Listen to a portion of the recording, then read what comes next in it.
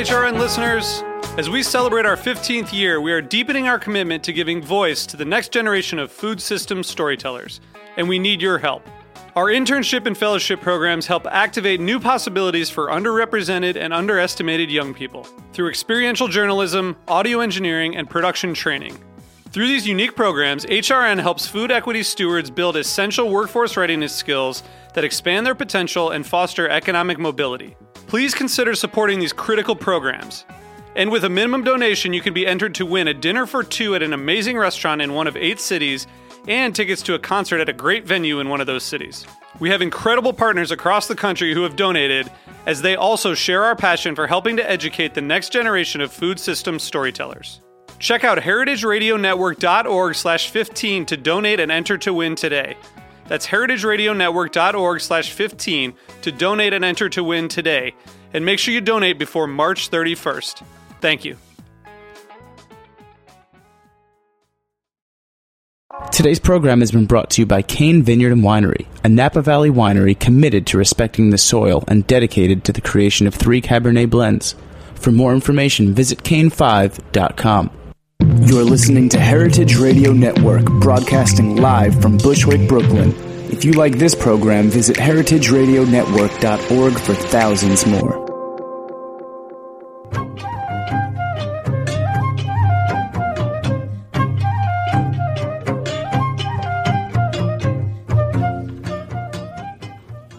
Hi, and welcome to A Taste of the Past. I'm your host, Linda Palacio, here on heritageradionetwork.org. And while this is being recorded live, it is February. And February, as you all know, happens to be Black History Month. Why it's only 1 month, well, that's still to be figured out and decided. But what the heck? So it is, so we'll celebrate it, and we will pay attention to it. Not that we don't pay attention all the time. And there's a very special, something that was very new to me, and a special story. Of course, there's been a lot of talk about this wonderful new movie, 12 Years a Slave. In fact, the British Academy, the Film Academy, just awarded it the Best Overall Film of the Year and Best Director, Steve McQueen as Best Director. The movie is about a free African-American man of African-American descent who was abducted, actually kidnapped, and brought into slavery and had to endure the misery and abuses of slavery for 12 years. Now, he was one of the few who were freed, and he actually wrote a wonderful narrative, which was published in 1853, about his experiences. And during that time, his wife, who at first was not aware that he had been abducted, during that time, her name was Anne Northup. He was Solomon Northup. Anne was making her mark in the culinary world. Who knew? And in fact, she was, some say, was the predecessor of soul food, but that's misleading, since we always think of soul food as being Southern. She was Northern born and a Northern cook, and she was quite in demand. And we're going to find out all about her story from culinary historian and storyteller herself, Tanya Hopkins. Tanya, welcome. Hi. Now, I understand that there was an event recently that honored Anne Northup here in New York. Can you tell me a little bit about that?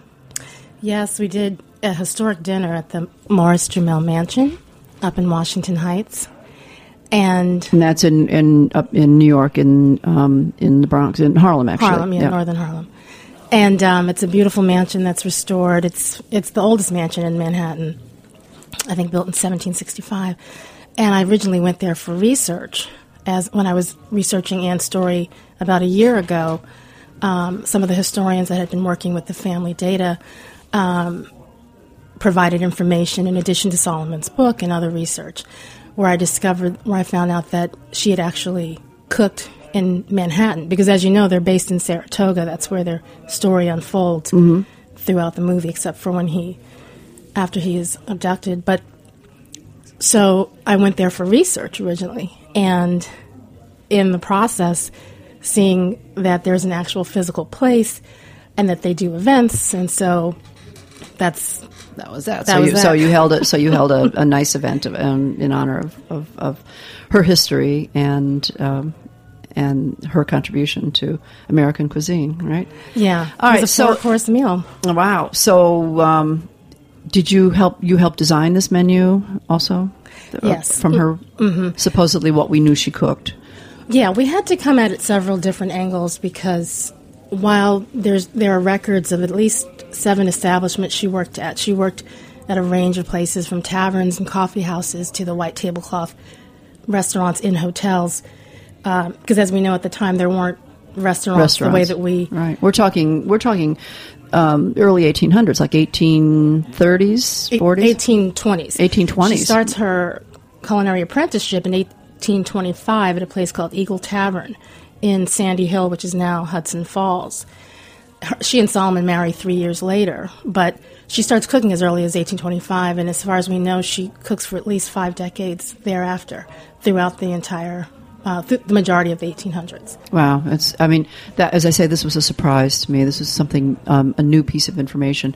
I was not aware of her life, and I think that, well, you can always say thanks to the media, thanks to Hollywood for, opening our eyes to, to new stories. Well, actually, I started to research her before the movie came out. I was just going to ask that. Which came first, the movie or your research? Wasn't even aware of the movie. I was contacted by people in Saratoga who put on the annual Solomon Northup Day, Renee Moore and Edith Mastriani, and they had been doing this for 15 years, and they decided, well, this year, let's learn a little bit more about Solomon's wife, who we know they referred to her as a chef. At the time, she wouldn't have been called a chef, even though technically by today's standards, because of her professional skills and she ran kitchens, she would be considered a chef. So they contacted culinary historians of New York, who contacted me, and I was up for the challenge. I knew that it would be challenging to research a 19th century woman, let alone a 19th century black woman, even though she was free in the North. And there wasn't a whole lot of data about her. So I had to supplement that with general information about 19th century cookery, New York specifically. I looked at some of the menus. I was able to find some of the foodstuffs and menus that were on the places at the places where she cooked and ran the kitchen, and therefore would have had impact on the menu. And from there, along with what was the taste of 19th century, there's a lot of the spices from the spice trade that are now readily available. Mm-hmm. The nutmeg and cinnamon and allspice and things that they're still expensive, but they're more accessible and much more part of the cookery, as you well know. So between looking at historic recipes, collaborating with other food historians to make sure that there's authenticity, and looking at the menus from the places she worked at, I was able to pull dishes that she almost certainly would have prepared at one of the many places she worked, including Madame Jamel's mansion in the 1840s. It's interesting because she is not an easy person to research, as you just mentioned, and I found out in doing preparation for the show, as Solomon Northup's wife, of course, but on her own. Tell me a little bit about her life personally. She was illiterate, right? It turns out, yeah. And so that's why we don't have any written records of her recipes? Yeah.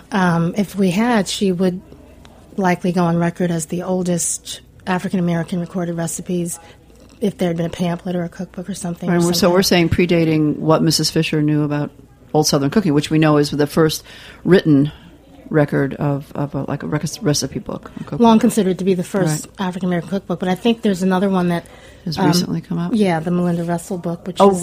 right. Melinda maybe 20 years prior. Cause Michael Twitty actually, talked about that. Exactly. But Anne starts cooking in 1825, and she dies before these two books are published. Or even published, right. Yeah.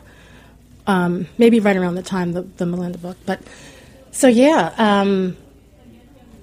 her recipes were not recorded. And we all assumed Solomon was his book was so well written that, I assumed initially when I first started the research that Anne also wrote and started looking for letters and journals and anything, any personal memoirs, anything that might have documented her cookery or her recipes or anything, and found out through one of the other historians working on the family piece that her signature for the census was an X, which is also often indicating illiteracy. Absolutely. Yeah. That's what a shame, because through a 50-year career of cooking, and she was quite in demand, as it turned, as you hear from other sources, right? She wasn't just hired help in the kitchen. She was in demand as the master chef, or master cook, because she wasn't called chef, but master cook in so many of these kitchens that certainly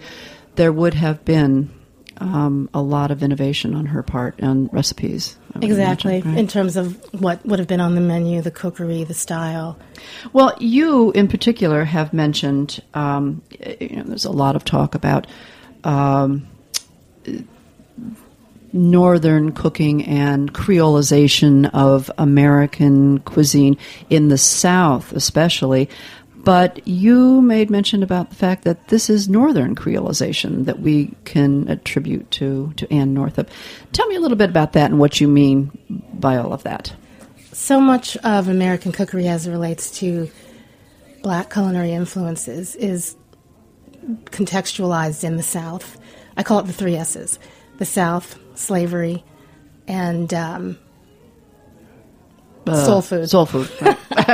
I'm thinking along with you. You're like, Right. And so the real interesting thing about Anne's story is she's none of those 3 things which you mentioned. She's Northern. She's not enslaved. Their lives are touched by slavery, obviously, through her husband's story. And she's predating soul food by over a century. And when you look further, you look at her heritage, her lineage. Solomon describes her as having the lineage of 3 things, the red, the black, the white, suggesting Native American, European, and African, which is one of the classic definitions of Creole.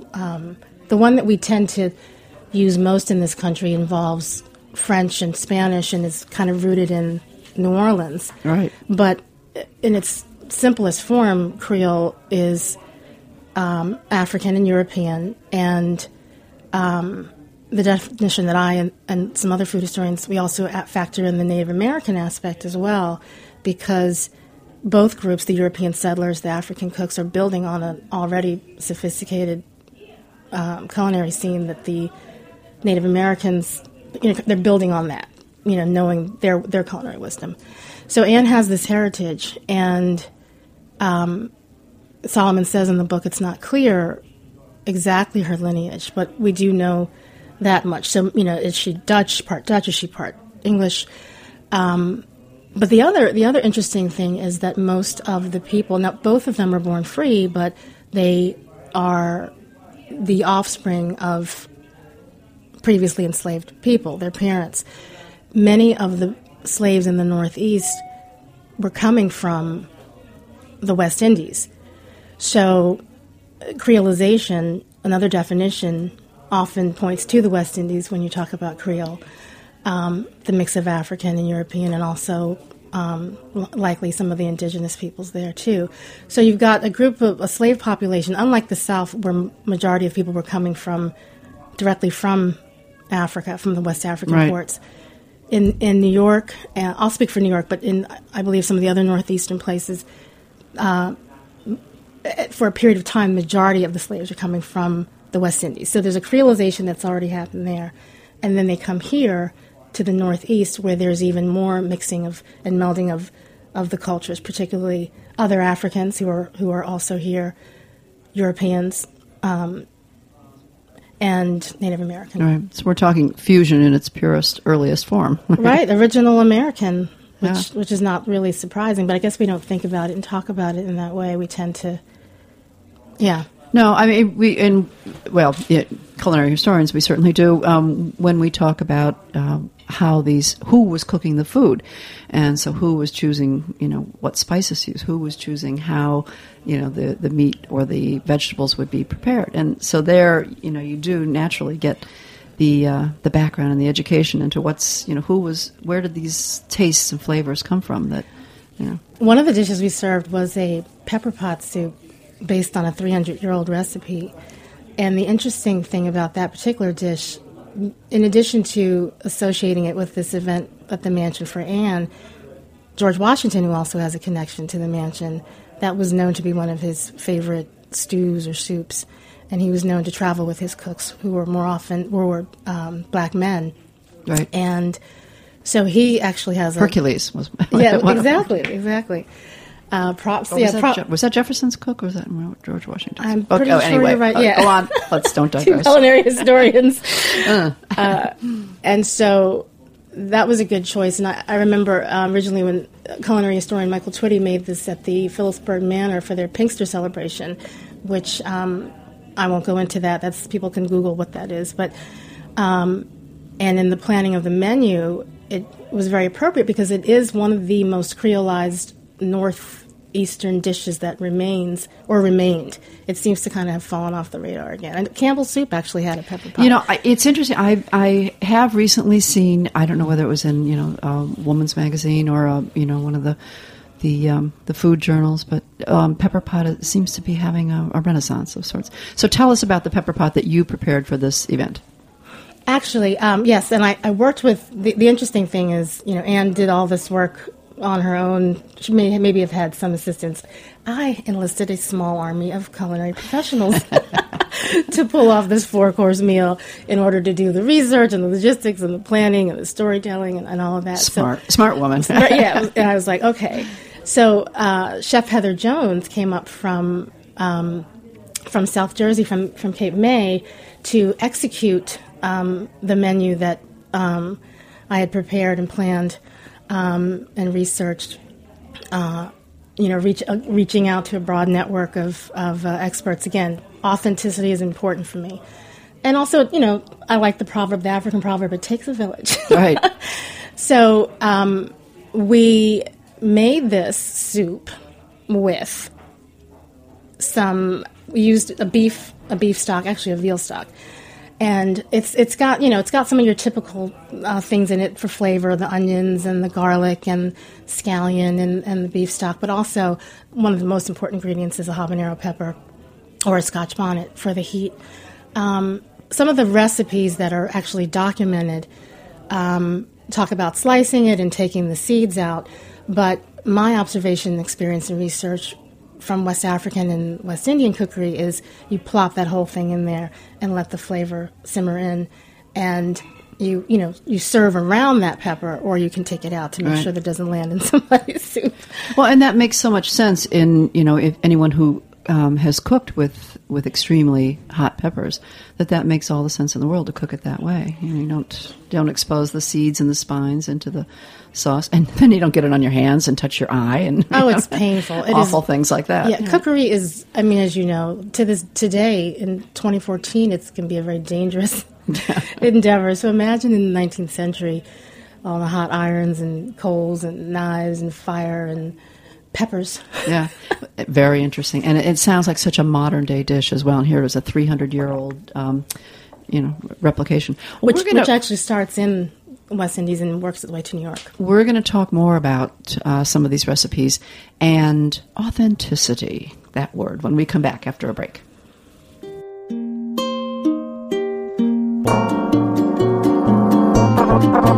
I'll see you in my dreams, hold you in my dreams. Someone took you out of my arms, still I feel the thrill of your charms. This is I'll See You in My Dreams by Plexophonic on heritageradionetwork.org. They will light my way tonight, I'll see you in my dreams.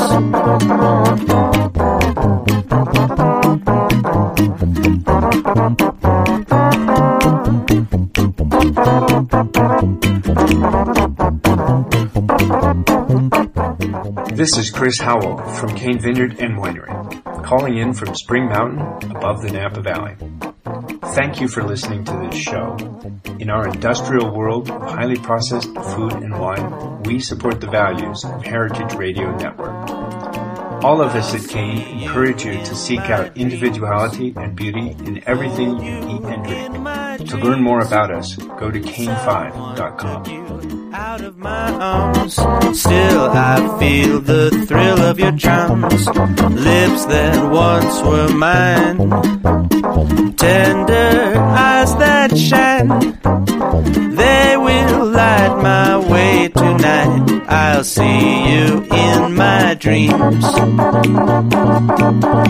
Are back on A Taste of the Past, and I'm speaking with Tanya Hopkins.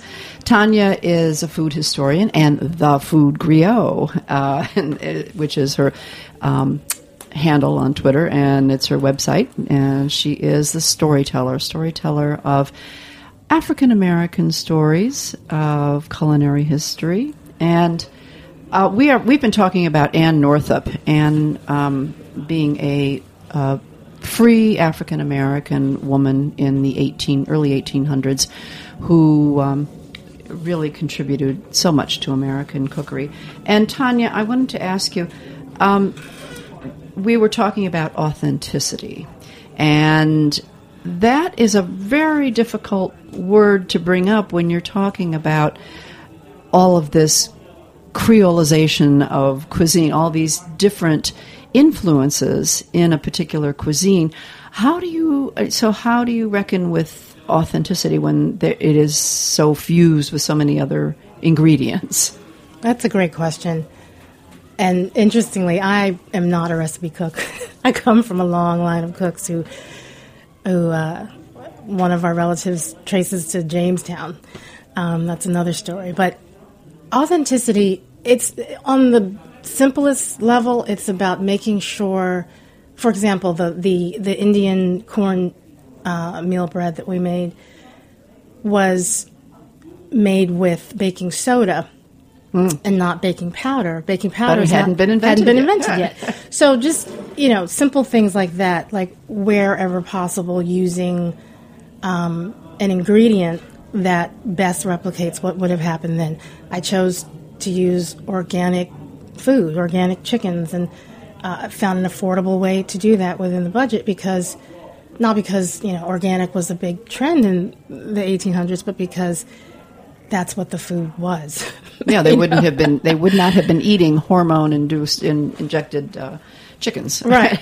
So for me, authenticity is about really understanding the time, the place, what would have been in season in New York, what wouldn't have been, what would have been served or not served, what were the spices, what were the tastes and flavors, and replicating that. Even the butter. Butter then had a higher fat content than a lot of the butter that we have today in America, at least, American butter. So sourcing a grass-fed cow. A grass-fed, high-fat butter right. cow. So for me, it's more about that. And then using the recipes as just a base of understanding how that particular person who wrote that particular recipe, but understanding that cooking is a source of creativity and innovation. And cooks at that time certainly didn't use all the measuring tools, and they didn't have the level of exactness. And they're not using recipes. Also they're cooking based on having watched and experienced. They're using all their senses. Well, and as recipes were originally passed down, they were passed down, as you say, by watching, by experience, and by word of mouth. They were not written down, not until quite late. Right, and particularly in the African American experience. I mean, overall, the imposed illiteracy that went on for centuries impacted northern free blacks as well as southern enslaved people. Fortunately, many were able to write and read, but many still weren't. And there may be some gender dynamics also in terms of why Anne wasn't able to. Right. I was going to touch on that because also in her background, I mean, when she was cooking in Saratoga, she wasn't. You say she started Eagle Tavern. Well, Eagle Tavern was a well-known eatery, and then in the hotel she was cooking at, she was cooking for a very wealthy clientele. So she was not. She was cooking. She had access to very good ingredients. Oh yeah, and sophisticated palates. People who had traveled and been throughout Europe and France in particular, and knew what sophisticated cookery tasted like. So she does the whole gamut. to the places where the who's who are coming for the springs, and yeah. So she's taking a lot of these northern, established northern dishes and adding, as you say, this fusion of other influences that she had in her life, probably. And she and colleagues also who were cooking. That's the other thing that's really fascinating to me that I'm researching more and really enjoying uncovering is the number, the volume of black cooks in the North for centuries, and how similar and different that cookery is in the North versus in the South. Often it's an employer-employee relationship. There's the whole black caterer story who are cooking for a very elite, upscale clientele in Philadelphia and New England and also in New York. Anne's not a caterer. She's a cooking professional at establishments, but she's still part of this group of culinary professionals who are creating dishes. Some of the dishes still exist on some of these very high-end hotels here in New York City today. So can you give me an example of what? No, okay. But you talked about this menu that you researched and helped with others try to recreate for the event honoring Anne Northup. So it was a pepper pot, and then you said what a cornmeal bread or a an Indian meal cake, a dandelion salad. The dandelion greens were so bitter. Oh my goodness! We did a test recipe the night before. Thank God we did, because the balsamic and the fat from the lardon completely mellowed out the bitterness of the greens. We had for the entree a Madeira ham. Wow. Brined by yours truly. All kinds of interesting 19th century flavors, citrus and clove and allspice and cinnamon and nutmeg, and of course the standard sugar and salt for brine. Started with a piece of pork and converted it to an actual ham. Because when we think of ham today, we think smoked and salted. Right. But, people made their own hams then, and we made one in 2014. And there was roast chicken with a homemade applesauce, New York State apples, mashed potatoes, and glazed turnips were a huge hit. Interesting. Yeah, we used some of the leaves, the tops of the turnips in the pepper pot soup, which actually became our own creation. It deviated from the recipe, surprisingly. But the standard items in there are the allspice, the pepper itself, the beef. We used oxtail. We could have used a range of, we could have used short rib or whatever. And so each of the recipes we had to tweak. Historic recipes, as you know, are not always easy to duplicate. No. As you mentioned, there are no measurements, but often the ingredients are very vague as well. Oh, exactly.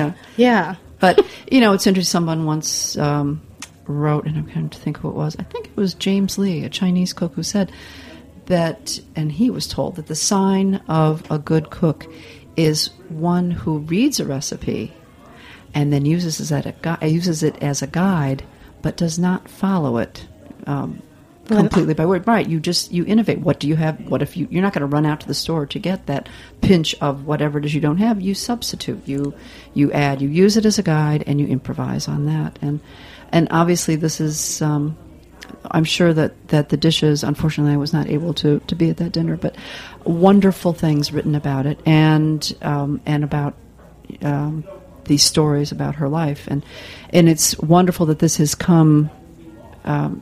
And are you going to do anything more with this information about Anne that you've been researching? Yeah, I will continue to build on this body of work.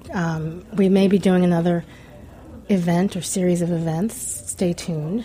Okay. At the mansion, and she's a gateway and an ambassador to a whole area of American cookery that is fascinating to me, and I'm learning fascinating to many others too. This northern cookery, the Creole style, the uniquely American ingredients, the European audience, and also some of the techniques in addition to the African cookery techniques, and just honoring the people who cooked Right. There are so many wonderful stories out there, and they're very quiet stories because they're not, ones that we see in the books and in the news so much. And as the food griot, the master storyteller of these tales, I look forward to a lot more information coming from you. And thank you for sharing this information with me today. Thank you. And our listeners. Thank you. I look forward to continuing to share these stories. Tanya Hopkins, the food griot, and you've been listening to A Taste of the Past. I'm your host, Linda Palacio.